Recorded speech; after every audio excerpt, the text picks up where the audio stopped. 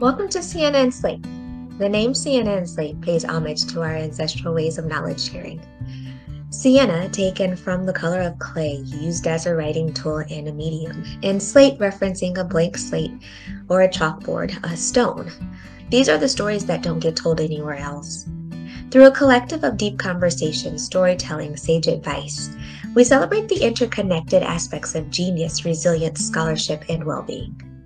Hello, and welcome to Sienna and Slate. I'm Dr. Keo, and in this episode, I share this space with Dr. Rose Aslan. Dr. Rose is a transformational life coach, educator, academic, and breathwork facilitator. She is the CEO of Compassion Flow Coaching. She works with people to help them get unstuck in their life, learn tools of embodiment, and bring more joy into their lives, along with healthy boundaries and understanding of themselves. After recognizing that she was in a state of constant burnout and imbalance, she decided to quit her job as an associate professor of Islamic and religious studies in California. She now resides in Istanbul with her 8-year-old son and 2 cats. She enjoys living a slow life full of rich experiences and intentional presence.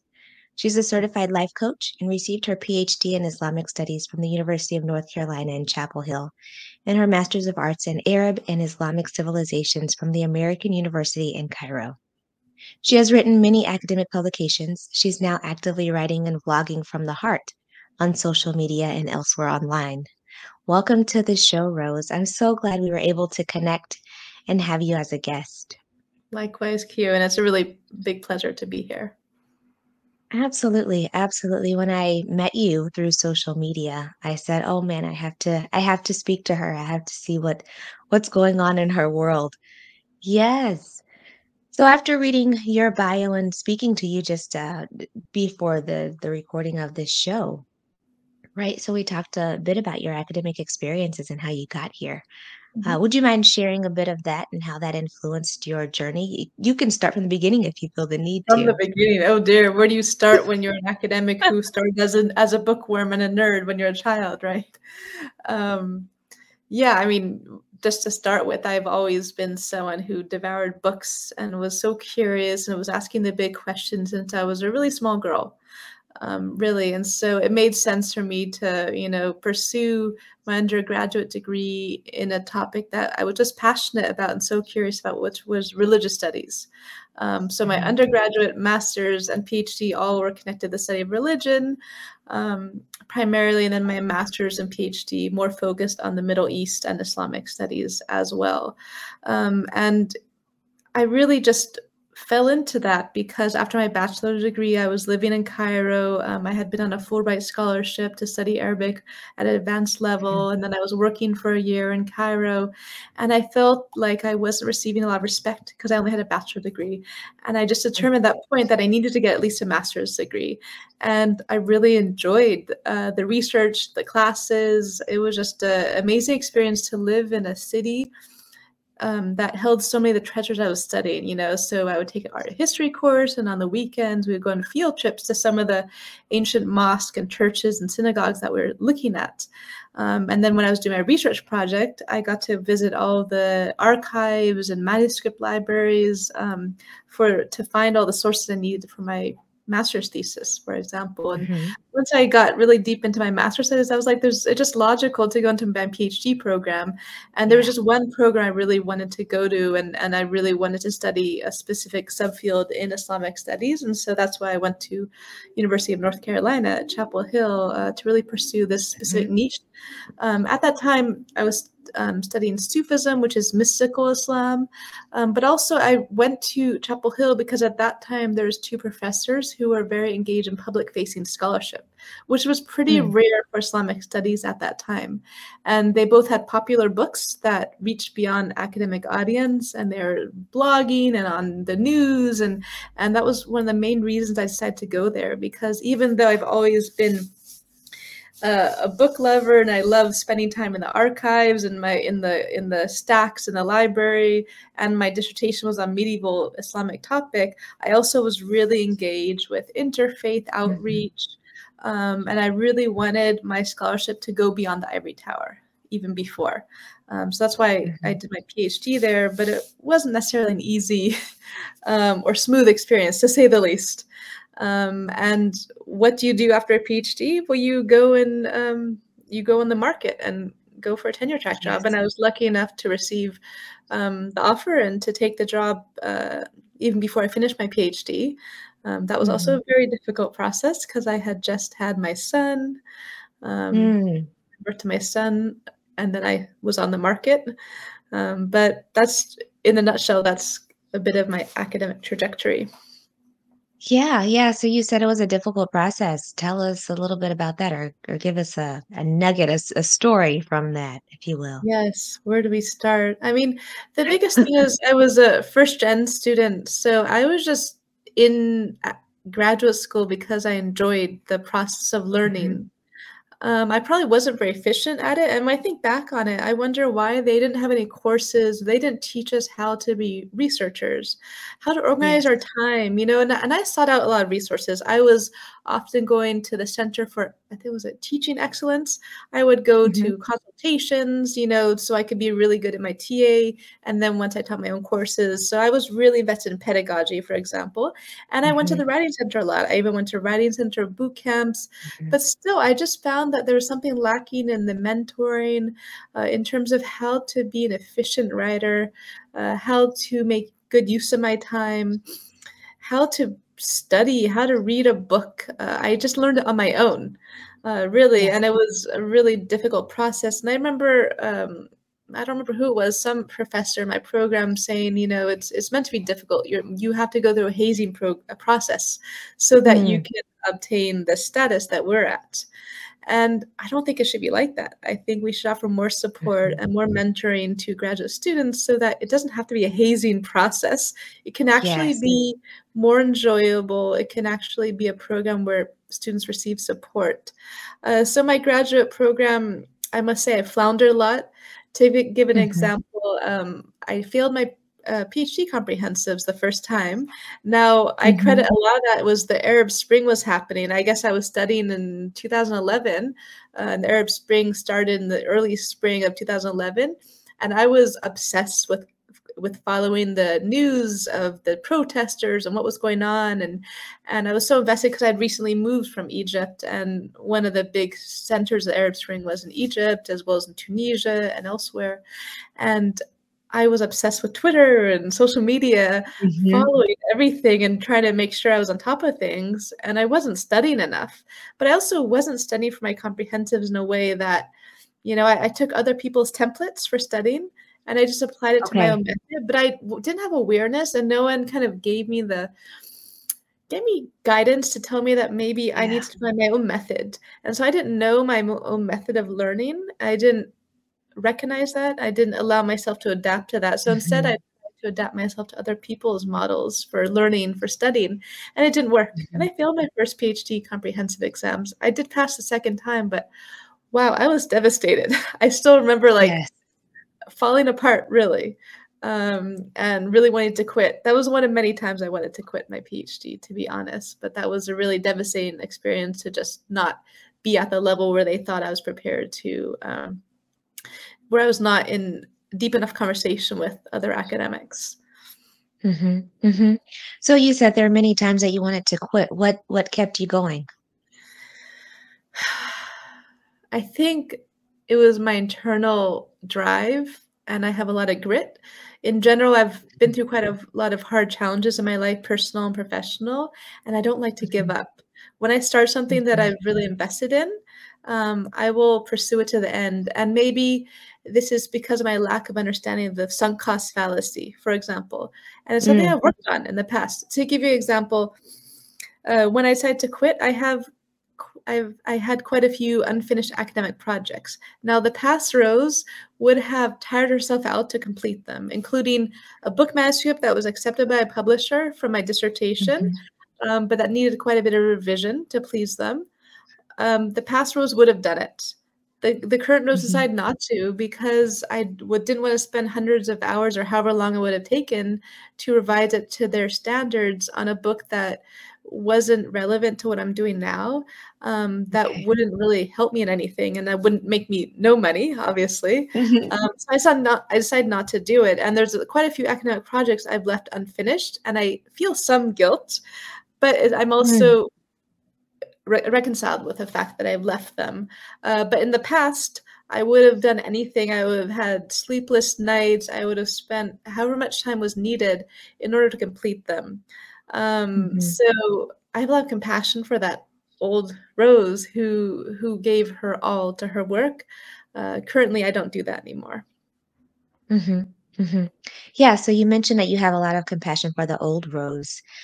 Uh, what was the process or the journey to have that compassion? You also mentioned that you had guilt before. What was Yeah, the process to overcome that guilt or yeah. to give yourself permission, right, to not feel guilt or even think that you had to complete the projects that are still left Yeah, unfinished? yeah, yeah. That's a great question.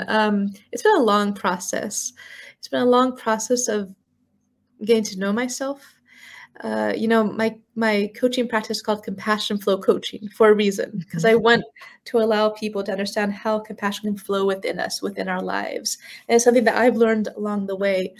And every time I kind of started on a different healing modality, I felt so broken at a point in my mhm, time. I don't feel that way anymore. I don't feel that anyone's actually broken, but for a long time I felt broken, mhm, devastated, like there's nothing that could help me get better for most of my mhm, life as a young woman. And so, with all these healing modalities and with all these people that were inspiring me, I noticed the biggest theme was compassion. When you get to know yourself, you become kinder to yourself. I didn't mhm, know anything about myself, it turns out. And it also turns out I was my own worst enemy. If I look back at my mm, journal, the way I spoke about myself, the things I said to myself, I had a very, very cruel inner voice, and it's not like I'm not cured of it. I still grapple with my sure. inner critic and that voice, but I much have many more tools in my toolkit to grapple with her, to befriend her. Mhm, So I found that if I'm going to be cruel to myself, if I'm going to tell all these insults and criticisms to myself, then how can I expect anyone to treat me with dignity and respect? And I found mhm, that my life really changed as I grew with compassion for myself. People treated me better with more respect. mhm, In the past, I was just another people pleaser, like many people, especially women, and often in academia, this is a big issue. yes. And I would do anything to receive people's approval, to make sure whoever I needed to please was pleased with me. Um, and I was always, seeking approval for whatever committee to give me funding, to approve Mhm, some, application for promotion, whatever it was. And along the way, I just realized I didn't think of myself in that way. And I find that as I'm kinder to myself, as I learn how to give myself grace and learn how to unshame myself, it reflects in my life. For example, my son used to be his behavior used to be quite difficult when he was younger. I mean, he was a toddler, but mhm, as I've walked this healing path, he's also changed as well. And we have yes. our struggles, but he's also learned. I've taught him vocabulary for regulating his nervous system, for example. He can express his needs. He is not a people pleaser, which can Mhm, be difficult to raise this child who has a very mhm. unique way of seeing the world, who's very single-minded. But it's also a pleasure to see him being so different than the way I was. Yeah, yeah, absolutely. Would you mind sharing an example of the language that you've taught him or something that you've taught him in order to move past that? Yeah, so first of all, he's always been a stubborn child, so he will never do anything he doesn't want to do. So he was born with that, which I don't think I Okay. was born with. I was definitely born with more of like wanting to placate people. But Mhm, one thing that I'm grateful that he's learned and embraced in life is learning about what it means to regulate nervous systems. So sometimes we go out, and we live in Istanbul, which is a city of 16 million or more people, and there's some places Mhm. that are really crowded and overwhelming. And he can get overwhelmed. So sometimes when we're out, he'll tell me, "Mama, I'm feeling really overwhelmed right now. My nervous system is kind of out of whack." And he uses that kind of vocabulary. And so either he'll say, like, "Can we leave? Can we, like, take a break?" Yes. And then we'll kind of calm down. When he comes home from school, for example, he'll say, "I need my quiet time because I've been overwhelmed, overstimulated at school." He's 9 years old. "And can I Mhm. please just, like, chill before we talk," for example. And so I'm just so proud of him for knowing himself really well, and for Yes. knowing to express his needs, when he needs quiet time, when he needs a break from stimulation. And I don't Mhm. think I had that kind of knowledge, or emotional Mhm. intelligence at his age, definitely not. So it's really great to see him speaking up for his needs and demanding them from me, really. Yeah, yeah, I love that. I definitely love that you've given him the tools Mhm. to be able to speak and also have the autonomy and the Mhm. agency to say what he needs and to Yes, not, yeah, and to unapologetically say what he needs, right? If he needs the space exactly. or the time to Yeah. just decompress. I love that. I definitely love that. And I know that that's something that we don't necessarily hear often, especially in Mhm. academic spaces, Yes. right? So where we give ourselves not only permission, but the do it without the shame Mhm. of saying this is what I need, or I need to take a break, or I have too much on my plate right now, and this Mhm. writing project is not going to get Exactly. done. Yeah, Exactly. yeah. So I love that you're giving him those tools as well, and you're also sharing with our listeners some of these Mhm. tools Mhm. that they can use in their own toolbox. Yeah. So is this something that you had to learn about yourself, especially through the academic journey? Is learning to regulate my nervous system. Yes. Yeah, of course. Yes, it's something that, Mhm. when I meet younger people, Gen Z and younger millennials, I'm in the elder millennial category. When I meet people in their 20s, early 30s, I'm like, wow, I'm so impressed by their awareness of mental health. Yes. Um, that I didn't have that vocabulary when I was that age, and our age difference isn't that big. But when I was in high school and college and grad school, I don't remember hearing vocabulary about mental health, about Mhm. embodiment, about nervous system regulation. That was No. not part of my everyday vocabulary. All we did was think about theory and writing papers, and, like, there was nothing else. Like, our bodies, ourselves didn't matter. We were just scholars and people of the mind, Yes. right? So that was the way that's the way I lived my graduate student experience. I wasn't aware of my own body. I neglected a lot of my physical needs. I've been a Mhm. vegetarian for most of my life, so I did eat fairly healthfully. I did do some exercise, but there was a lot of things I Mhm. neglected. I didn't move enough, for example. And Yes. I was in prime of my youth. This should have been time to do a lot of activities, a lot of sports, but I wasn't doing Mhm. that much. Biking here and there, walking here and there, but not Mhm. enough, right? And I didn't know anything about my nervous system. I didn't know about anxiety, which now I realize I had huge amounts of anxiety.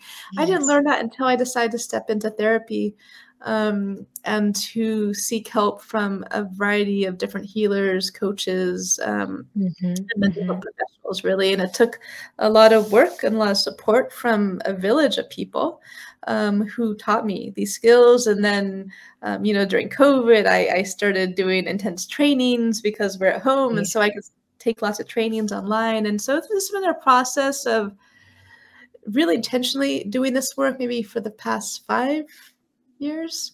Um, Mhm. Mhm. and then COVID, when I had more time and space to really, take a good look at my life and to assess everything and to really put emphasis on rest and my personal goals.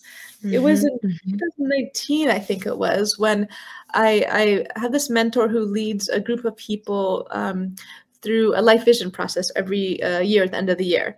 And so we assess our past year and we plan for a future year. Now, in all the past years, all my goals were professional. Get Mm. tenure, write this book. They're all, do these conferences.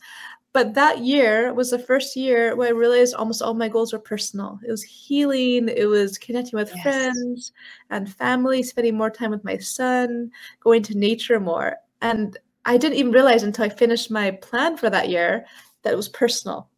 Hmm. And that really helped me realize that my priorities were no longer uh, my job. My life was more than my job, and I wasn't my job, Yes. even though my entire identity was wrapped around being a professor, being around an academic. And that point helped me realize I needed to recalibrate and change my priorities in life. Hmm. What was that recalibration like? I imagine that there was some trepidation a bit, Yeah. right? Yeah. So what was that like? Yeah. So when that happened, that was like end of 2019 when I kind of came to that realization that I received tenure a few months later, maybe 2 months later.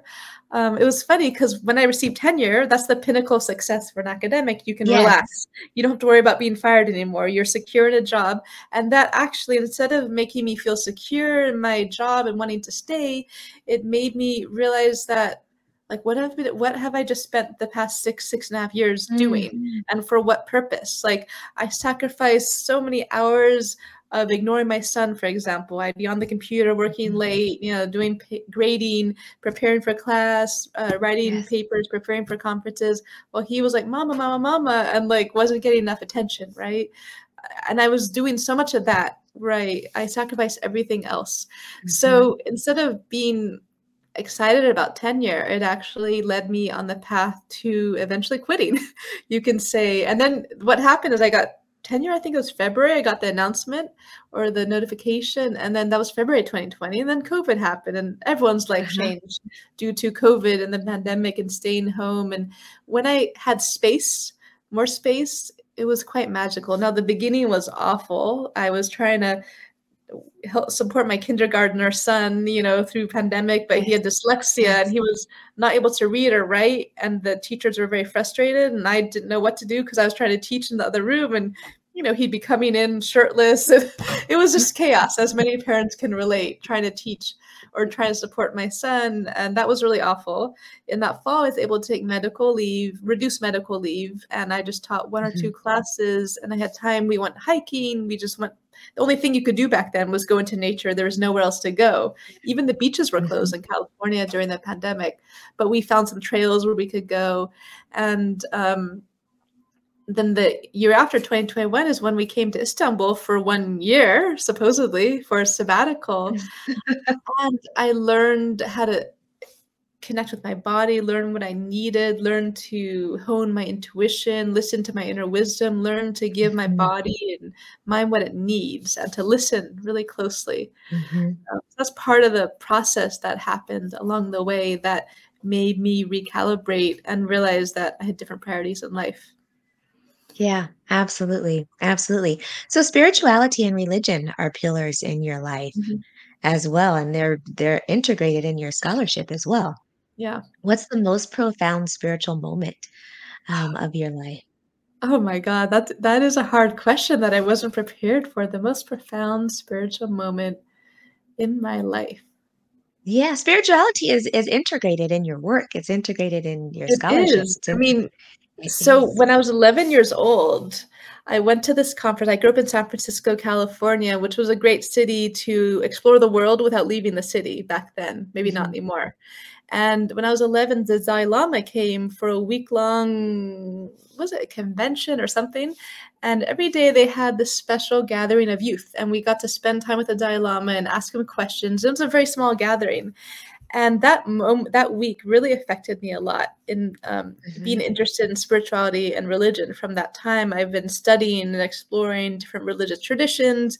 San Francisco has so many different religious communities, so I remember up and through high school visiting many of them, asking questions of all the leaders and teachers I met. I don't know if I have one most profound moment because every moment is can be a profound spiritual moment. Yes. And I was here what I did learn, what maybe is very profound for me now, is that I chose to study religion in a secular university environment. My bachelor degree and Mhm. PhD were in public universities in Canada and the US, and my master's degree was at a secular private university in Egypt.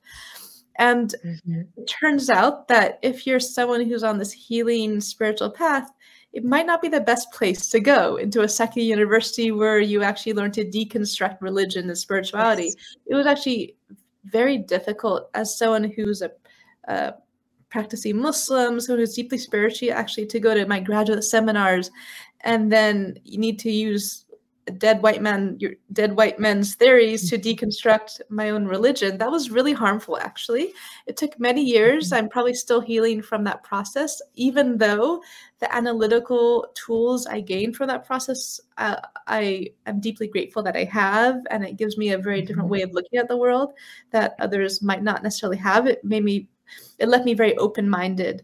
But now I realize, looking back, that it probably wasn't the place where I fit in. That's why now what I've done is I've taken my academic background in religion and spirituality, and I found where I fit.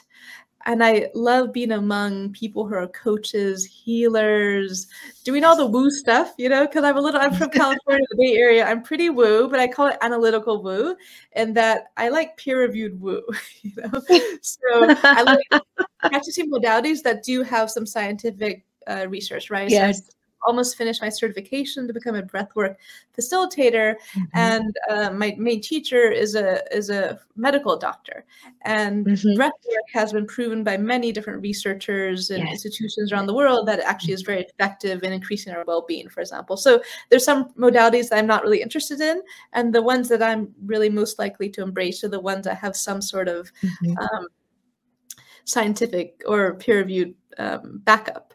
So I found it really profound in the past that as a Muslim, I was searching for a spiritual guide, and I had given my loyalty to a couple of them along the way, men, of course, because it's almost always male spiritual guides in most traditions, not just in Islam. Something that's happened in the past few years is I realized I don't need a spiritual guide anymore. And a lot of people say you have to, or you'll be lost and you'll never find the way. But what I found is that I have enough support around me, enough people, often almost all women, a village where I live, and also friends around the world who I can tap into and converse with on a regular basis, who can keep me grounded, who can keep me balanced by checking in with each other, by keeping each other accountable, by running through any thoughts or difficulties. So it's not a specific experience, but it's a revelation, really, of realizing that, first of all, I fit my passion for religion and spirituality fits somewhere. It just fits really well where I am now. And that we can support one another as women on this path, and we don't necessarily need a man to guide us. And that for me is really profound, because I really thought I was broken and that I needed someone to say some prayer, to do something, and magically I'd be better. It turns out, and there's a saying in Arabic, it says, man yarf nafso yarf rabbo, whoever, and I'll make it feminine, whoever knows herself knows her Lord, knows her God. The idea that, I used to say this, I love this quote, and I used to say it all the time, but I don't think I really understood what it meant. But what I see it meaning now is that I've got to spend time knowing this amazing body, this amazing being that I was given, to respect it, to offer it gratitude. And then the more I get to know myself, that is the path to God and the divine. And so this is a revelations I've experienced that for me has been very profound in my life. Yes. Yes. All that you're speaking about. Absolutely. I love everything that you're saying about this, especially the relationship aspect. Because, and tell me if I'm wrong or correct me, this idea of relationship that you're talking about with now these women that support you and you can lean on and go to for conversation and healing and all of those, that's not necessarily what you got in academia. Right? So the relationship aspect is also different, whereas in academic spaces, it's sometimes isolating, um, Yes. and it's a lot of competition most times. But Yes. now that through this healing journey, right? So the relationship, the relational aspect is very integral in Yes. your healing process as well. 100%. And, I'm a natural introvert. And I was very shy growing up. And in graduate school, I was really reserved. And I was also in an abusive marriage with a man who was quite controlling and didn't really allow me to socialize much. So I didn't really socialize with a lot of people. I was also quite in my religious practice now, look, I kind of stayed away from a lot of people just for various reasons. You know, I didn't go to parties, I didn't drink, Mhm. and I still don't drink, you know, but I didn't want to engage in regular graduate student life, you know. I'm a little Yes. different now in that I'm much more open because of my healing process, right? But it was an incredibly isolating experience where it was just me and my ex-husband at that time. And I didn't have a lot of close friends. I mean, there's women in my life, but I wasn't able to open up to them. And yeah, in graduate school, it was all one-upmanship. It was like who's smarter, who can drop more names of dead white Mhm. men theorists, for example. And Yes. I tried, but it just wasn't my thing, you know. I thought I was not smart enough, but realized I just wasn't. My passion wasn't in that Mhm. specific. You know, my passion was doing something else with the material we were studying. And so now I feel Mhm. like I'm really thriving. And yeah, it's absolutely amazing as I open up and become more myself on this path. All these people, either both from my past, have come back and we've kind of rekindled relationships on a deeper level. Mhm. All these new people have come into my life in the past years, and I've been able to cultivate these deep, profound relationships with Yes. other women, where we support one another. And I also just have, you know, among friends, but I also have healers I can go to, coaches I can go to when I know who I can go to for whatever situation I'm faced. It's just amazing to have a toolkit that's really vibrant. And I have a list, you know, of all the things I know that support me when I have specific challenges in my life. And Mhm. so Mhm. having a community of women that for me is actually a global, because I have friends all the way, you know, around the US, Canada, Japan, European countries. People keep coming out of the woodwork as I build up this community of women on this who are part of this quiet revolution. And specifically, you know, Mhm. I work with any woman, but specifically, I've been fostering a community of Muslim women who are a little bit, who are marginalized, who are misfits, who don't really belong to the mainstream in terms of our ideas and Mhm. interpretations. They're coming out of the woodwork, and I've been meeting and cultivating friendships and connecting women from around the world with similar perspectives. It's been empowering and amazing to see them connect with one another as well. Yes. Yes. And that resonates so deeply with me because some of my academic experience as through grad school, Mhm. and I think a lot of us for sure are Mhm. introverts. Yeah. And we would just rather be with our books or Yeah. computers and writing whatever we need to write. Yeah. So a lot of that resonates with me as well, Mhm. and being more so on the Mhm. outside, right? Yeah. In the margins, if you will. Yes, and Mhm. not really connecting. Mhm. And I think that's one thing from my experiences and hearing yours as well. I think that's a common thread, and think that's Mhm. one that one we need to find a way to connect with Mhm. others, and others that are doing similar work, others Mhm. that resonate with you, others that continue to fill your cup. Mhm.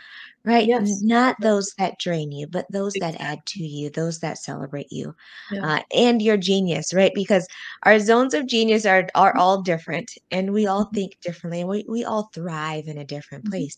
And for some of us, it is being in a more quieter space, Mhm. not in the limelight or Mhm. competing or all of that.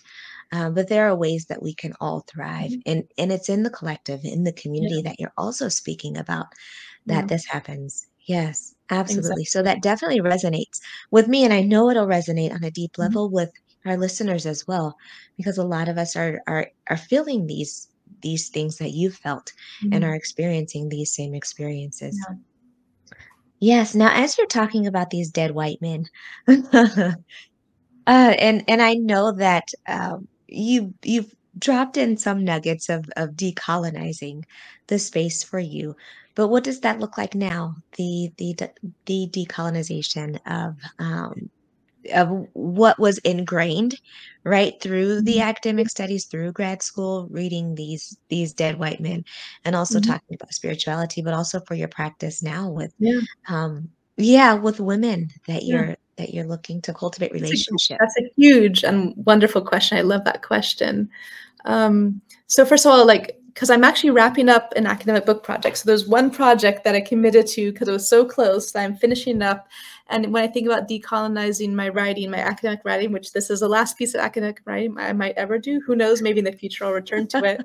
But really being conscious about who I'm quoting, who I'm citing, right? Yes. There's a big issue among in Islamic studies. There's a scholar named Keisha Ali at Boston University who has been writing some scholarship about women not being cited or recognized within our subfield of Islamic studies. And so being really intentional about citing more women, more people of color in this book. I've cited everyone I could think of. There's probably people I've missed out because, I haven't, it's been a couple years since I updated most of the book, but I'm hoping until the year I've completed it, I included everyone who needs to be cited.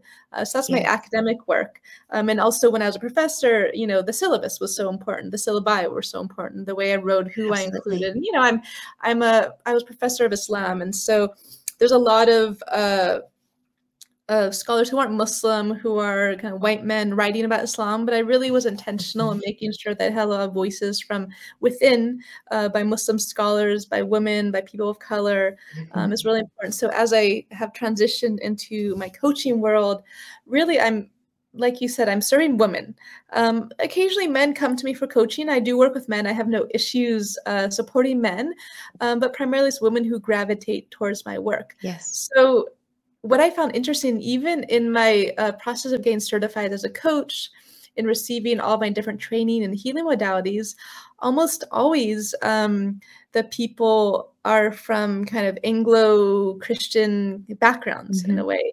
For my breathwork certification, I decided to find somewhere outside the US. And also I moved here to Turkey, to Istanbul, because I wanted to move away from the West. I wanted to see what life is like here. And I've lived in Egypt and a number of other countries in the Middle East and nearby. And even living here to me felt a little bit decolonizing in a way, because it was really tiring to be treated as an object of curiosity all the time because of my dress, because I'm Muslim, and for people to always ask me silly questions, to have to represent 1.8 billion people, which is absurd.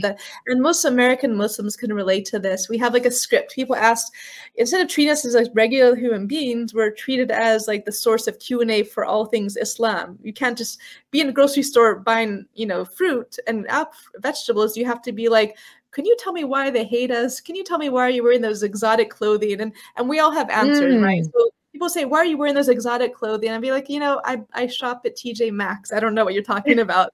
I just take clothes that I buy in the US and make them modest, but they see Muslims as such this foreign object that's so exotic, and we're not. People say, where are you from? I'm like, well, I'm from San Francisco. And they're waiting for something else. I'm like, San Francisco, not Syria, right? They're waiting to hear that we're so different than other Americans, right? And that was really tiring. And actually, there's quite a few other Western Muslims who've moved here and elsewhere outside the US because we could relax here. I'm not a Muslim woman wearing a hijab walking down the street here. I'm just another woman here, and it's really a big relief. So when I went for my breathwork certification, I decided to take it with a program in South Africa. So the program is called Breathwork Africa.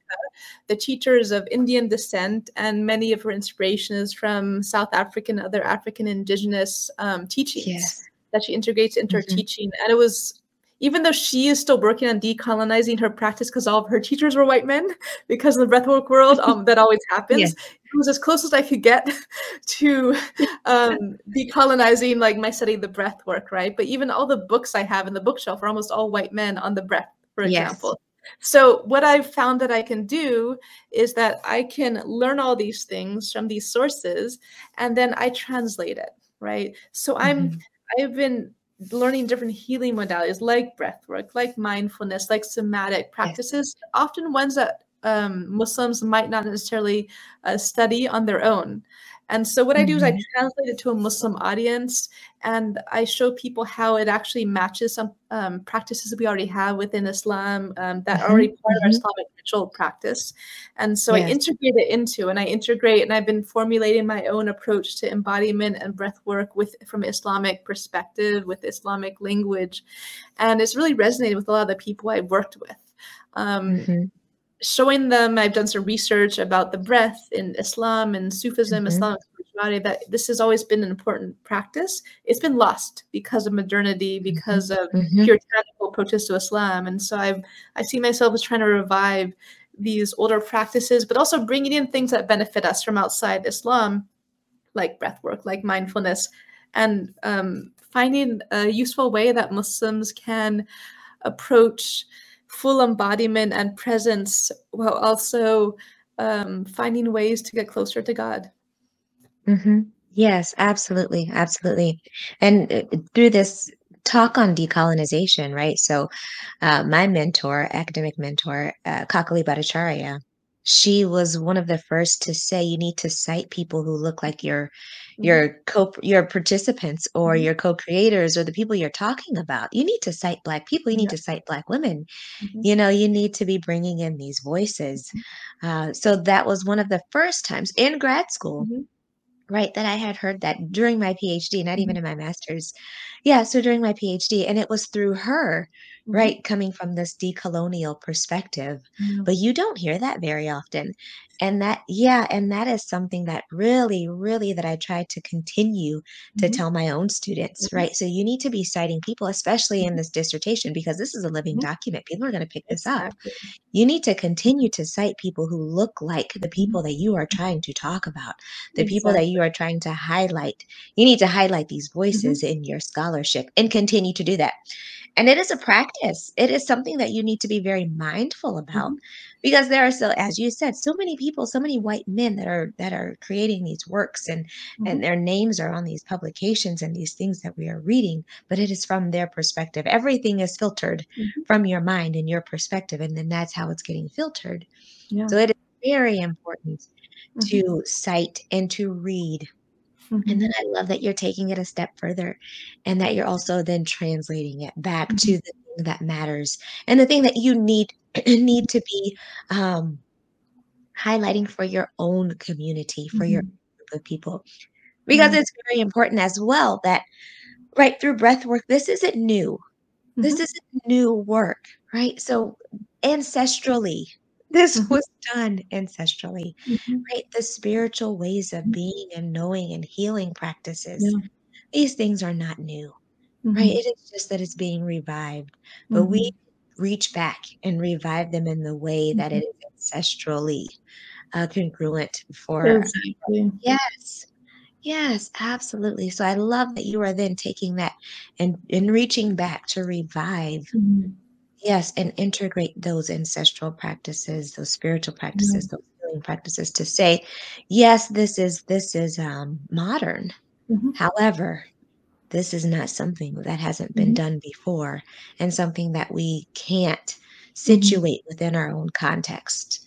Exactly. And I do find it really important in my coaching work is building community. And I'm building communities of Muslim women from around the world, as well as locally in Istanbul. I have a community of a healing circle of women from different backgrounds, not just Muslim, that I organize here. And I find that I love collaboration, which academics are, Mhm. like there's a mixed bag about collaboration. I'm a collaborative person. I thrive in Yeah. collaboration. And sometimes it's very lonely to be a coach working at home from my home office.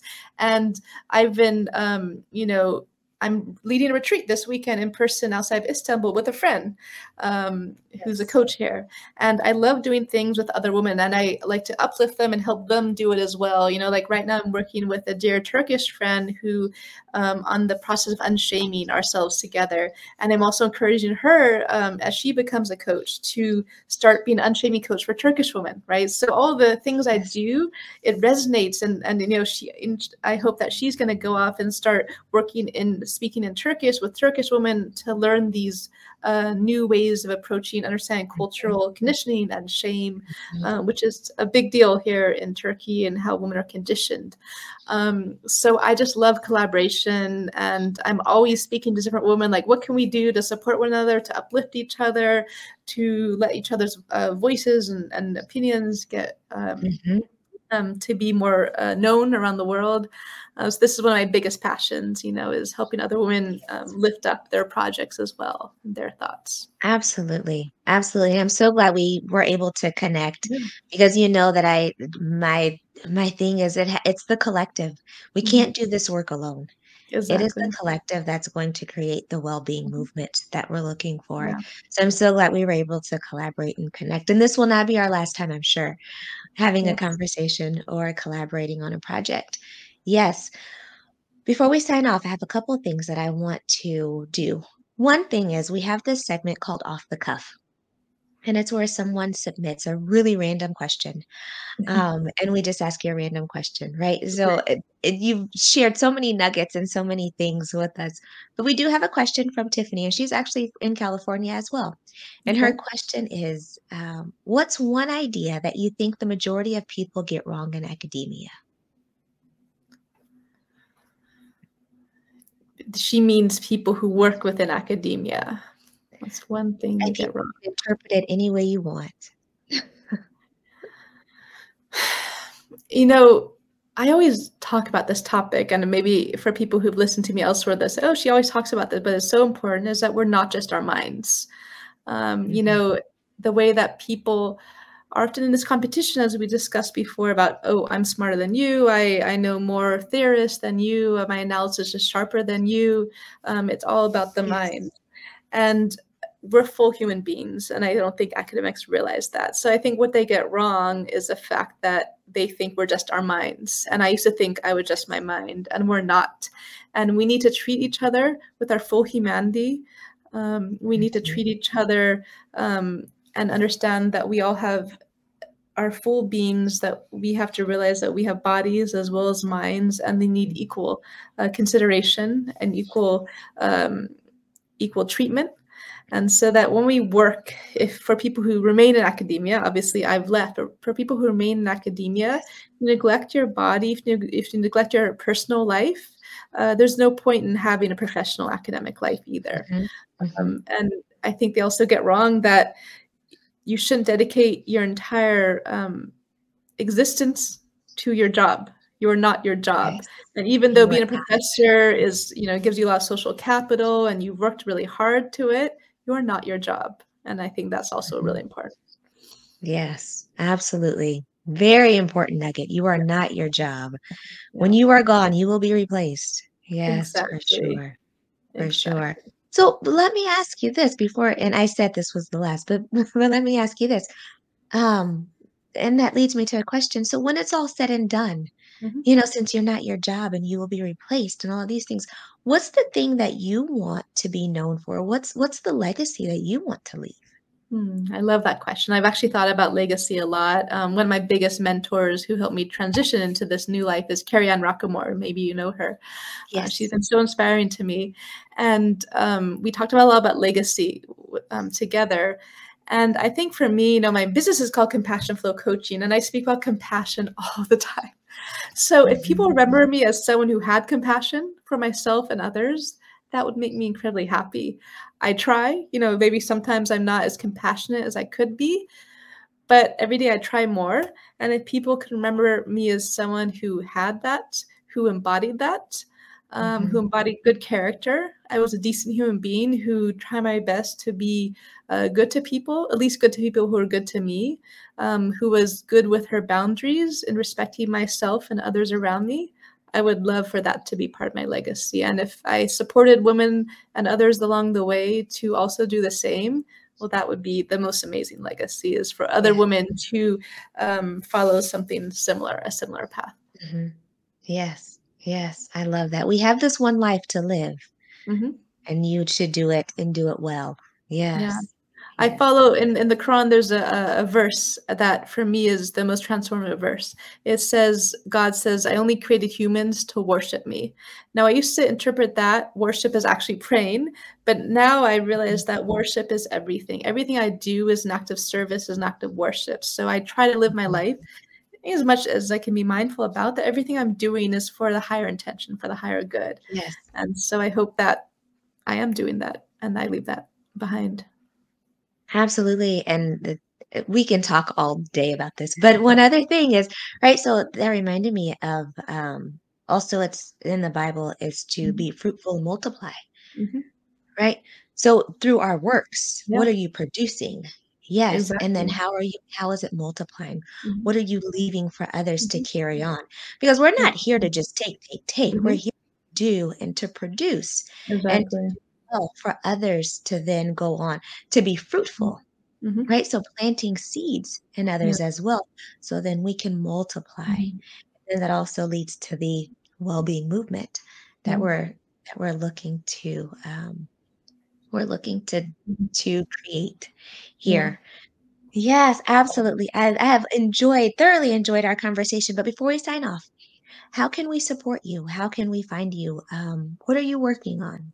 Yeah, right now, I'm planning a couple of retreats. Like I said, this weekend, I'm going to lead my first in-person retreat in Turkey. Obviously, no one can sign up for that. The end of July, I'm leading another retreat for people in Turkey, a couple hours outside Istanbul. And I offer one-on-one coaching services for any women. I mean, man can sign up too, but mostly women sign up with me if they want to work through any challenges they're going through, if they want to get unblocked, if they want to learn about embodiment. I work with a lot of academics on teaching them embodiment, how to feel safe in your body, how to listen to your body Mhm. and speak to your body is powerful, and it takes time and work to do that. These are all things I can support people with. I also do group coaching, sometimes just for Muslims, sometimes for any woman, depending on kind of whatever I'm offering at the time. So they can follow me. My website is compassionflow.com. My Instagram account is, I think, Dr. Rose Aslan. My Facebook, the same one, Dr. Rose Aslan, or they can find me on regular Facebook, Rose Aslan, too. Yes, yes. And all of Dr. Rose's information will be in the show notes, so you can just click the button and find her there as well. As we end our time, thank you for listening and watching. Please subscribe to this show, share it with a friend, leave a review or a 5-star rating, and follow us on social media. If you have an idea for a show or would like to be a guest on the podcast, then reach out to us at hello@cnnslate.com.